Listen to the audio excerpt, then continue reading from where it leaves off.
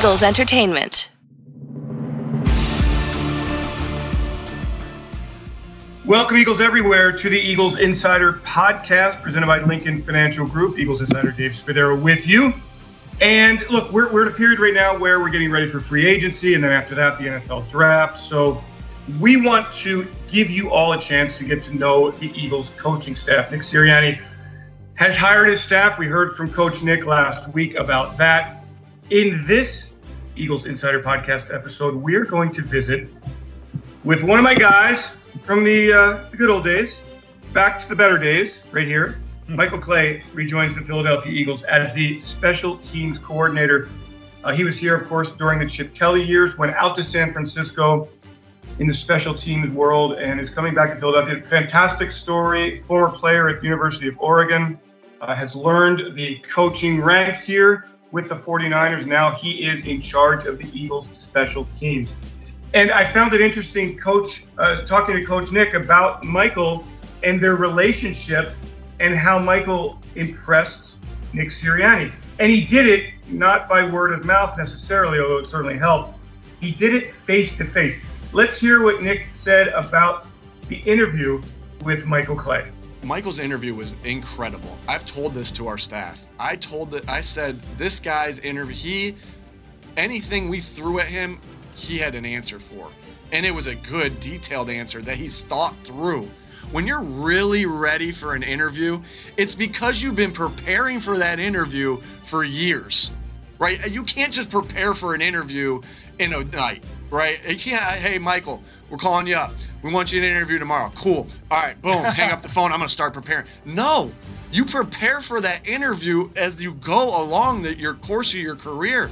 Right? You take little things from each person, and what you can just tell that this guy has been preparing for being a special teams coordinator for his entire career.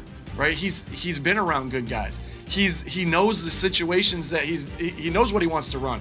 He knows exactly how he wants to coach it. What a great tool it's going to be for a backup player too. Right? I have an opportunity to talk to a backup player like Michael Clay in a sense was a backup.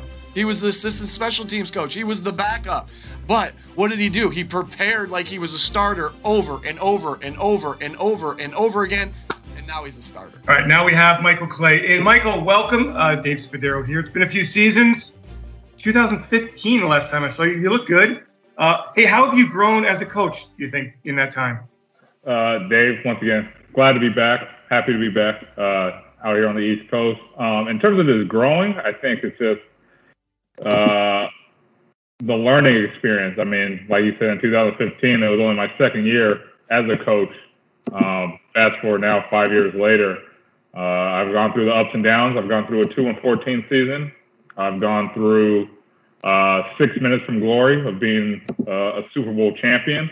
So I think in all, you hit some peaks, you hit some valleys, but it helps you grow. I mean, if you're able to get through a 2-14 season, then a couple years later you get to the final game. I think you're going to learn some stuff about yourself and how to make the team better in a short period of time, which I'm really looking forward to. So if you could share some of the things that you learned, because I'm not sure Michael fans really understand that everybody's thrilled to be in the NFL. We all love it here, but we're here to win. And when you don't win, it's really hard. And then you turn it around and you figure out, hey, this is how you get to the Super Bowl. And there are lessons learned along the way. How has everything changed you as a coach? And what have you learned about the profession during that time? What really changed me is just in terms of to get everyone back to playing week in and week out 110%. You just got to understand where they're coming from. And I think that's what I learned from Philadelphia through San Francisco now coming back is if you're able to correlate and get in touch with all these guys, because as a special teams coach, you're not just working with the long snapper, kicker, punter. You get to work with everyone from the quarterback down, offensive lineman. They got to protect on field goal. You have a sense of you get to know everyone. So when you get to know everyone, you get to know their stories, and you find ways to motivate them to, no matter what the situation is, you could be 13-1 or you could be 1-10, in order to get them to come out and play to their potential just finding those little things to connect with those guys, I think really helped me take me to where I am now, from starting as a quality control to now a coordinator, is just understanding people and understanding how to get the best out of them. May not be through yelling or something like that. It's just finding a correlation, a bridge from the game plan to that person to help them understand, hey, if we do this, it's going to help our team and it's going to help you individually become the best player you possibly can. Michael, you mentioned the quality control job. So it was quality control coach here, then assistant special teams coach. You also worked with strength and conditioning. So there's versatility there. Are there common threads with all of that? And kind of is that the way to do it, kind of going up that coaching ladder? I think I do believe in you have to pay your dues. Starting as a quality control, then, the more you show to the higher ups that you're able to teach these guys, coach these guys, then you get the promotion here and there. But the big correlation I got from quality control assistant and working in the strength staff is I work with everyone. Quality control, you're working with the defense, but you're also working with the offensive players, giving them the scout team looks that the defense needs. In terms of assistant special teams, like I said earlier, you work with everyone. And in the strength world, you're working with everyone as well, because you're trying to get them in their tip-top shape to go out there in the field and play. And I think that year in 17, when I worked both special teams and the strength and conditioning, I think that really reassured myself into being, all right, I really do enjoy being a coach, wearing two hats, but still being able to get the best out of players on the field and enjoying that situation in terms of, as a coach, seeing the growth of, a rookie or a second-year guy having a big impact. You'll hear me a lot say or refer a lot to Raheem Mostert, who we had here in Philadelphia, to help him and help me become a better coach and him be a better player. And that's just connecting with the guy between the special teams and the strength room, then sticking to special teams. Michael, look, you played college football, I'm sure, and we'll get into that in a minute here. Everybody wants to be a star on the field. Not every player is a star or a starter, for that matter. So what is the mindset to excel on special teams? What does a player have to believe to go out there and do it? Like you said, it's just a complete mindset. If you're playing two special teams, be the best two special teams player out there. And if you have that mindset where you're unstoppable, because you could be a dominant special teams player and put fear into other guys as you would on offense or defense.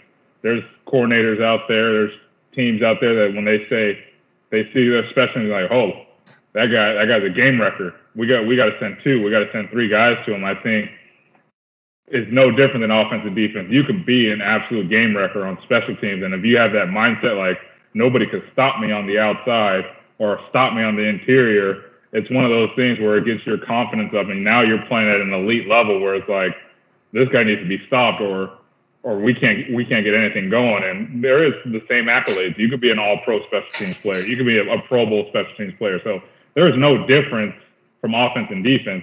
You just, in special teams, you're not playing 60 plays. You're playing 25, but you got to be elite at those 25 plays you're playing. Michael, you were a game wrecker at the University of Oregon on the field. So I'm going to ask you to describe your game, but you signed with the Dolphins, undrafted rookie in 2013, so you were very close to getting there. What is the difference between being a standout in college as a player and then that leap to the NFL? In the NFL, everyone's their standout at their college. So now you're thrown into a giant pool where everyone's the elite of the elite. And at times you're either, some people, have elite athleticism that gets them in and everything like that, or some people have elite smarts, or they just find the perfect niche, or they fall into the perfect team where it suits their best abilities. So I think that's the biggest thing from college to the NFL. Is like, in college, you could still be the best player going in that conference. When you get to the NFL, you got probably the best of the best from everywhere, whether it's the Alabamas or it's the Monmouth universities, or D3 schools, where like you're still getting everyone's best, and it just depends on where you fall and how you attribute that success, or you take that next step to being, all right, I'm a professional football player. I got to treat it like a Fortune 500 business. What was your game like? Why did you not become an NFL player? Give me a little self-scouting. I probably wasn't fast enough, nor big enough. But my biggest attribute for myself, at least in college, was I was able to think, I think, as a coach. So the film study for me was probably my best attribute. I could diagnose different formations and know what play was coming to that. And I think that would also help me become a coach, is taking that from probably halfway through my junior year to my senior year, is looking at the film from like a coach's eye, then trying to transfer it over to the field right there. So I think that was what helped me kind of envision myself as a coach, was kind of taking that type of mentality. So was it in your mind that if the playing thing didn't work out, that you would be a coach? Or like, did you grow up saying, hey, I really want to be in this game somehow, whether it's player, coach, or whatever it might be? No, I think it just worked out like that. I was actually going to go back to Oregon and work on my master's, because I wanted to be a probation officer and work in my major was family and human services. But then Chip gave me a call. I think it was on a January after the New Orleans Philadelphia playoff game. And he's like, hey, I got this spot open for defense quality control. Do you want to take it? And I was like, I'm not going to say no to an NFL job. So my first job was going to Mobile, Alabama for the Senior Bowl. Me and my one suitcase. And that's a pretty daunting environment with everybody in the league there, and a lot of people, looking for jobs in the stands. Guys who've coached in the league for a long time, so it's really a crazy environment. And you mentioned Chip. I mean, I wanted to ask you about influential coaches. Clearly, Chip was extremely important to you in your career. How did you connect with Chip, and kind of how did he know that you had that kind of mindset to help him here in Philadelphia? I think it helped. One, playing for Chip for 4 years at the University of Oregon. Then I think he saw that, going into my junior and senior year, I was catching on to his hand signals and understanding what plays were, and hearing his lingo and trying to mess with the offense during practice, yelling out some of their plays, trying to mess up their offensive line. I think he saw that in terms of how I carried myself from almost that type of perspective on the defensive side. Other coaches that you'd like to give credit to helping you reach this point? Whether you, I'm sure along the way you kind of picked a little bit something from everybody. Yeah, I mean, it starts with Don Pelham, my linebacker coach. Tough coach, but he really helped me become a student of the game in terms of how to study film and everything like that. Obviously, all the guys I've worked under, Dave Phipp, Darius Swinton, Stan Kwan, and Richard Hightower. I mean, I've learned a lot of things, especially with Phipp, getting into the special teams world with him and the success he had from 13, 14, 15, and 16. I mean, it was probably almost unmatched with the amount of blocks and returns he had. To Darius, now the special teams coordinator with the Chargers, just having everything so detailed and organized like that. Then from Stan and Richard, the last 4 years in San Fran, was the connectability to the other players, having them wanting to play for you and stuff like that. So I think I'll take something from everyone that what kind of molded me to where I'm at now in my career. So you mentioned earlier about the Super Bowl experience, and Eagles back in 2004 played the Super Bowl, lost. It was crushing to everybody. What was that experience like for you? Like, you take the emotional feeling that you had from the highs and lows of that game? Because I know coaches are robots, right? You're not supposed to feel any emotion, but it's impossible not to. And have you kind of like used that, I don't know, to fuel you or have you just kind of wiped it away? What was it like? After the game, it was like almost emotionless. I didn't know what to feel. I was just kind of in a haze for the most part. But I think I took it. One, I was very grateful to be in that. Not a lot of people can say they were able to coach unless you're Tom Brady and you just drop off in there every year to be able to coach or play in that type of game. One, I just learned a lot. Like, it's just the amount it took just to get there. the amount of hours and everything like that. But it's not something where it's like I can't rewatch the game. It's something where it's like a fine wine. Like you taste it, you want some more of it. So it's something that you're always itching for. In terms of you want to reach that pinnacle and you want to be, at the top of the mountain. In terms of that, so it's nothing where I hold a grudge or anything like that, or I can't watch or anything. I think it's just a very valuable learning experience where you really want to get back there and this time finish the job. And so you've got that NFC Championship ring, and I'm sure that you're not parading that thing around. I am not. That's for sure. I will not be parading that around. Hey, so Nick described we heard it earlier, your interview as, quote, off the charts. You said that your preparation, you were so ready for the moment. Was that something you had envisioned for many years, Michael, that you were going to be sitting in that chair at some point, and here is my chart to get ready, my book, my resume that I'm going to present to you? Was it a long time in the making?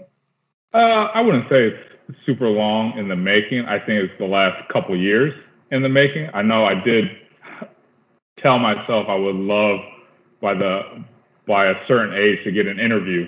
And I was able to kind of fulfill that this past year. And, if I was able to get the shot, I knew I had a chance, by the way, once again, learning from all the coordinators I learned under, to be able to go out there and, regardless if I knew the person interviewing me or not, being able to put forth what I did know and hopefully having a good enough, set off a good enough impression. We're like, all right, this guy knows what he's talking about, and hopefully get that next job. And fortunately enough, Nick felt confident in me, and he called me on a Thursday. He's like, "You want the job?" I was like, "Absolutely." So I think the last couple of years, Richard Hightower really helped me prepare myself for that opportunity to, if and when I did get the call, hey, you're going to be prepared and you're going to go out there and try and crush it. Okay, so channel your inner probation officer for me, and let's take it outside the game of football. You're going to reach people, right? You're a probation officer. What's the lesson that everyone can take from that experience? That you responded to a moment and you took advantage of the opportunity? In terms of just reaching out there, in terms of that, when you reach it and you taste it, it's almost like a euphoric type of atmosphere, and you want to get it again and get it again. So for guys reaching out to these guys, like once you taste, it's like a snowball effect. You get your first tackle, you're going to get 3 more in the next 2 weeks. So it's almost, you want to keep, when you have momentum, you don't want to let it go. You want to keep that thing locked in for as long as possible. And now you've got it. The next person you reach, they got it. Now it just turns into a wildfire. And now we're all, playing at such a high level. It's almost one of those things where like, all right, these guys are not to be messed with. We got to, tread lightly on these guys or we will get burned. Kick the door in. Okay, so you're 29 years old. I can't believe you were 24. How old were you when you were in Philadelphia the first time? 6 minus 9. You were 23 years old? Yeah. By the way, do you have your same apartment from back then, or have you now that you're on special teams coordinator salary, you can actually get a nice place? I moved. I'm not in the South Philly area. I just moved a little north, but I'm not in the same apartment. But I have a nice little spot to lay my head at now. Hey, speaking of that, because everybody out there thinks that if you're a coach in the NFL, you're super rich. Assistant special teams coach in San Francisco. Describe what your living environment was like. What kind of mansion did you have out there? Shout out to my guy Crowley. We were roommates here in Philadelphia. We were still roommates in San Francisco until last year or a year and a half. But always got to have a roommate at least to split the bill in San Francisco. One to help him out and one to help myself out. So you're gonna be roommates for a little bit longer than you expect in your early to late 20s. Yeah. Lesson to all of you who want to be an NFL coach. Michael, at your age, is that have you found it to be an asset to be able to relate to players who are basically your peers? Yeah, I think it is an asset, but it also, I think I've had enough training. Like you said, when I first started, I think I was 22, 23, being able to relate to guys that are probably way older than me. And in terms of if I understand what I'm trying to convey to the guys, I think they'll buy in regardless of what it is. And I think that'll be the same thing here. There will be guys older than me, but I think I'll be able to reach with them in different aspects just by understanding what I'm trying to convey to them, and them hearing that and like, all right, I can relate to that. I think will help out immensely. Michael, what is the daily message going to be to the Philadelphia Eagles special teams? I think the daily message is, when we step on that field, one, we're going to play fast. We're going to be disciplined. We're going to be fearless. We're going to be focused, disciplined, and fearless when we're out there. And the biggest thing is it's football. Let's have fun. When we're out there, when you make a big play, have fun. Enjoy it. Celebrate with your teammates. Because at the end of the day, you want to have that same feeling that you did in Pop Warner or in high school when you were the guy out there, when you were the man, the all-state player out there. Have fun. And I think that's the biggest thing you'll see out of our team is when we're out there, we're going to be playing fast, but we're also going to have fun out there, but we're also going to be some disciplined players out there. And hopefully in front of a packed house at Lincoln Financial Field. Michael, have you envisioned what it's going to be like to stand up in front of the entire special teams, which is basically the entire roster, for the very first time in your career? Have you rehearsed any of that in your head right now? I really haven't rehearsed it. One, I've been given the opportunity in San Francisco to do it in the fourth preseason game. They allowed me to run the Saturday night meeting or the last meeting before the game. So it's not something I will be novice to. And when I first got here, Dave Phipp, he always had a rule meeting, and the assistant had to do it. So that was my first time really getting in front of the whole thing. So it won't be something where I'll be a fish out of water, but it will be a new feeling being the head guy in front of everyone. But once I get that first clip going, it's like the first hit in football. Once you get it out, the butterflies are out. Now you're just rolling with it. Michael Clay, welcome back to Philadelphia, special teams coordinator for the Philadelphia Eagles. Very excited to see you in person again. It's been a long time, so hopefully that happens soon. But in the meantime, thanks for joining me on the podcast. No, I appreciate it. Thanks for having me on. I'm excited for this upcoming year. Also on this Eagles Insider podcast presented by Lincoln Financial Group, we mourn the loss of Eagles Hall of Famer Irv Cross. 81 years old. He passed away early Sunday morning in Minnesota. And I know that the younger people of today don't really know Irv Cross, but somebody who was, one of the pioneers in the game of football. He was a seventh-round draft pick of the Eagles in 1961, spent 6 years in Philadelphia as a player, and then joined the Los Angeles Rams. He was a Pro Bowl player before he was traded to the Rams, with pretty crazy stuff. Returned to the Eagles as a player, defensive backs coach, and was a coach through 69 and 70. Then he really kind of made himself a national name. He became a broadcaster. And he was not only a broadcaster, he was a great broadcaster. He joined CBS Sports in 1971 as a game analyst, and a fantastic career took place. And the broadcast team back then of Brent Musburger, Irv Cross, Phyllis George, who was the first woman in a prominent broadcast role in the world of sports, and Jimmy the Greek Snyder was legendary. Here is Brent Musburger talking about Cross and the impact that he had in the broadcast world. Little story. I was living in a dorm, and I got up one Saturday morning, and there was a young man, and he was dropping the towels off for the men's room, replenishing the dispensers and the soap and everything, and he just looked like an athlete to me, and I just started a conversation, and it was Irv Cross, and his job, he was assigned to a couple of dormitories. That's how he earned his scholarship. Back in that day, the NCAA required a little job-related activity, and as far as I know, Irv might have even maybe even they've allowed them to be paid for that. I don't know that, but so almost every Saturday morning, Irv and I would talk about sports.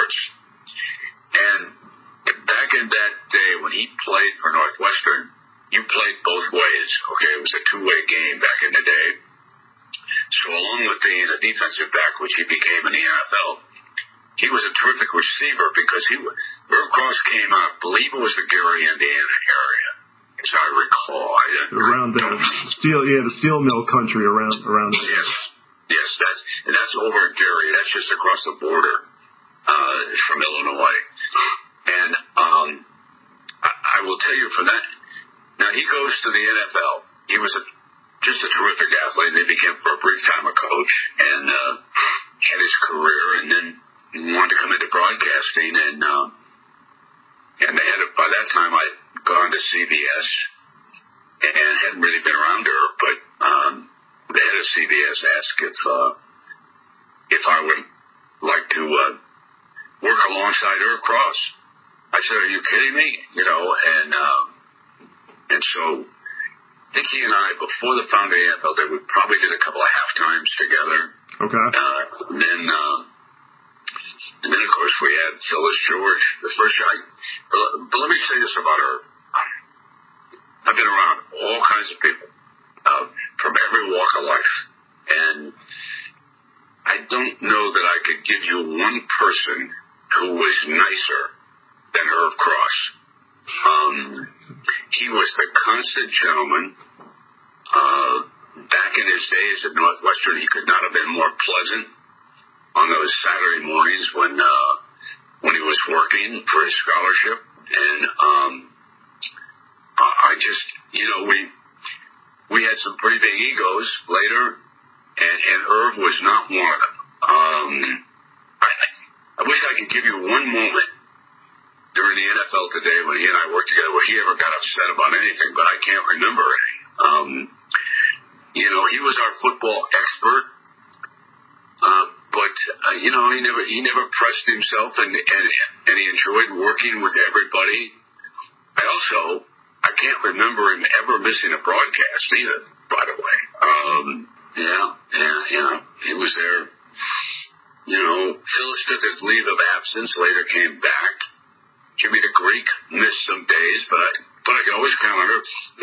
And the other thing, I kind of, flew up by the seat of my pants, and whatever I would ask her, he could always handle the question. I mean, it was just, it was not formatted, and but I can't get over what a nice, in hindsight, what a gentleman he was. It's funny, it's just a couple of days ago. I'm up in Montana right now at our home, and my wife and I were driving from Las Vegas up to Montana. And every time I go through the town of Pocatello, Idaho, which I did, I think about Irv because he was the athletic director for a time at Idaho State. I see the school off to the left when I come up the interstate. I always think about Irv. Wonder how Irv's doing. But he was, I enjoyed working with him every minute of the time. But because, younger generation doesn't know him as an athlete. I will tell you, when he was playing for Harold Parsegan, he was a heck of an athlete. He was just a great, great player. Cross was on the NFL Today for 14 seasons, 23 years total with CBS Sports. He was the first black recipient of the Pete Rozelle Award in 2009 and is thus enshrined in the Pro Football Hall of Fame. So we mourn the loss of Irv Cross, a gentleman, absolutely 100% of the way, a legend for what he did on the field and what he brought to the NFL in the broadcast booth. Okay, so to finish up here on the Eagles Insider Podcast presented by Lincoln Financial Group, Brandon Graham, the Pro Bowler, doing some work in the community. Let's hear what he is doing and how you can get involved.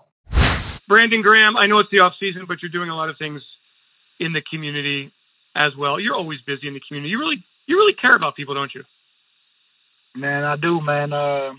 Because I know it takes everybody, to do their part, and I just feel like whatever kind of presents itself, for me to help somebody, I always take that in consideration. So you could say that I love helping.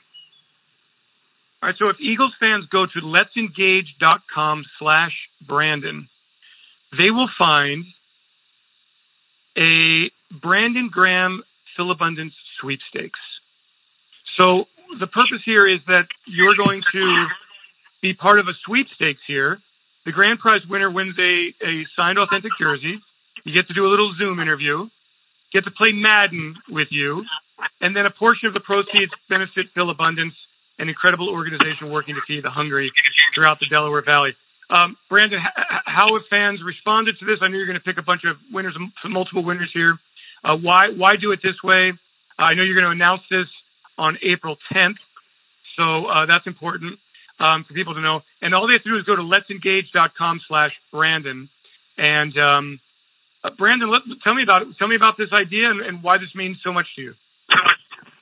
This was just an opportunity to raise some money and to get somebody to get to meet me, and obviously play Madden is a popular thing for our youth. Me growing up playing, I always follow Madden, so I thought it was a pretty cool idea. And I just really the experience of just getting to know me if you don't know already some things, and just get to see me off camera.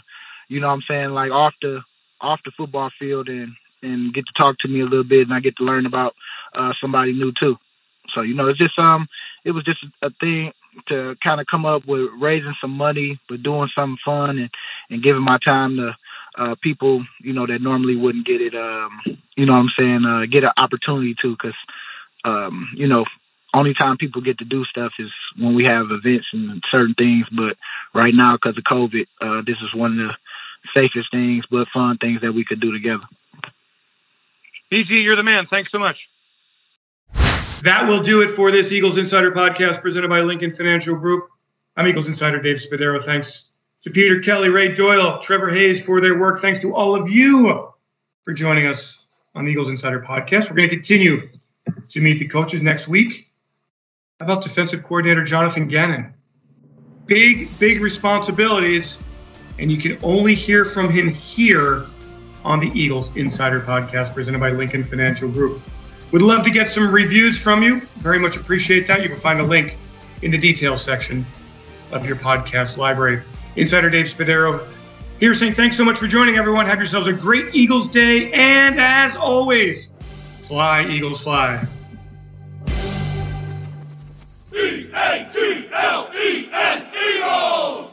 In just over 3 years, Eagles Autism Foundation has raised millions of dollars for autism research and care. But this is about so much more than just fundraising. This is about making a transformational difference in the lives of those affected by autism. This is about bringing our community together. With inclusive, sensory-friendly events and accessible resources, we meet families where they need us most and where we can serve them best. Together, we're united in our mission to improve the lives of the autism community and to turn awareness into action.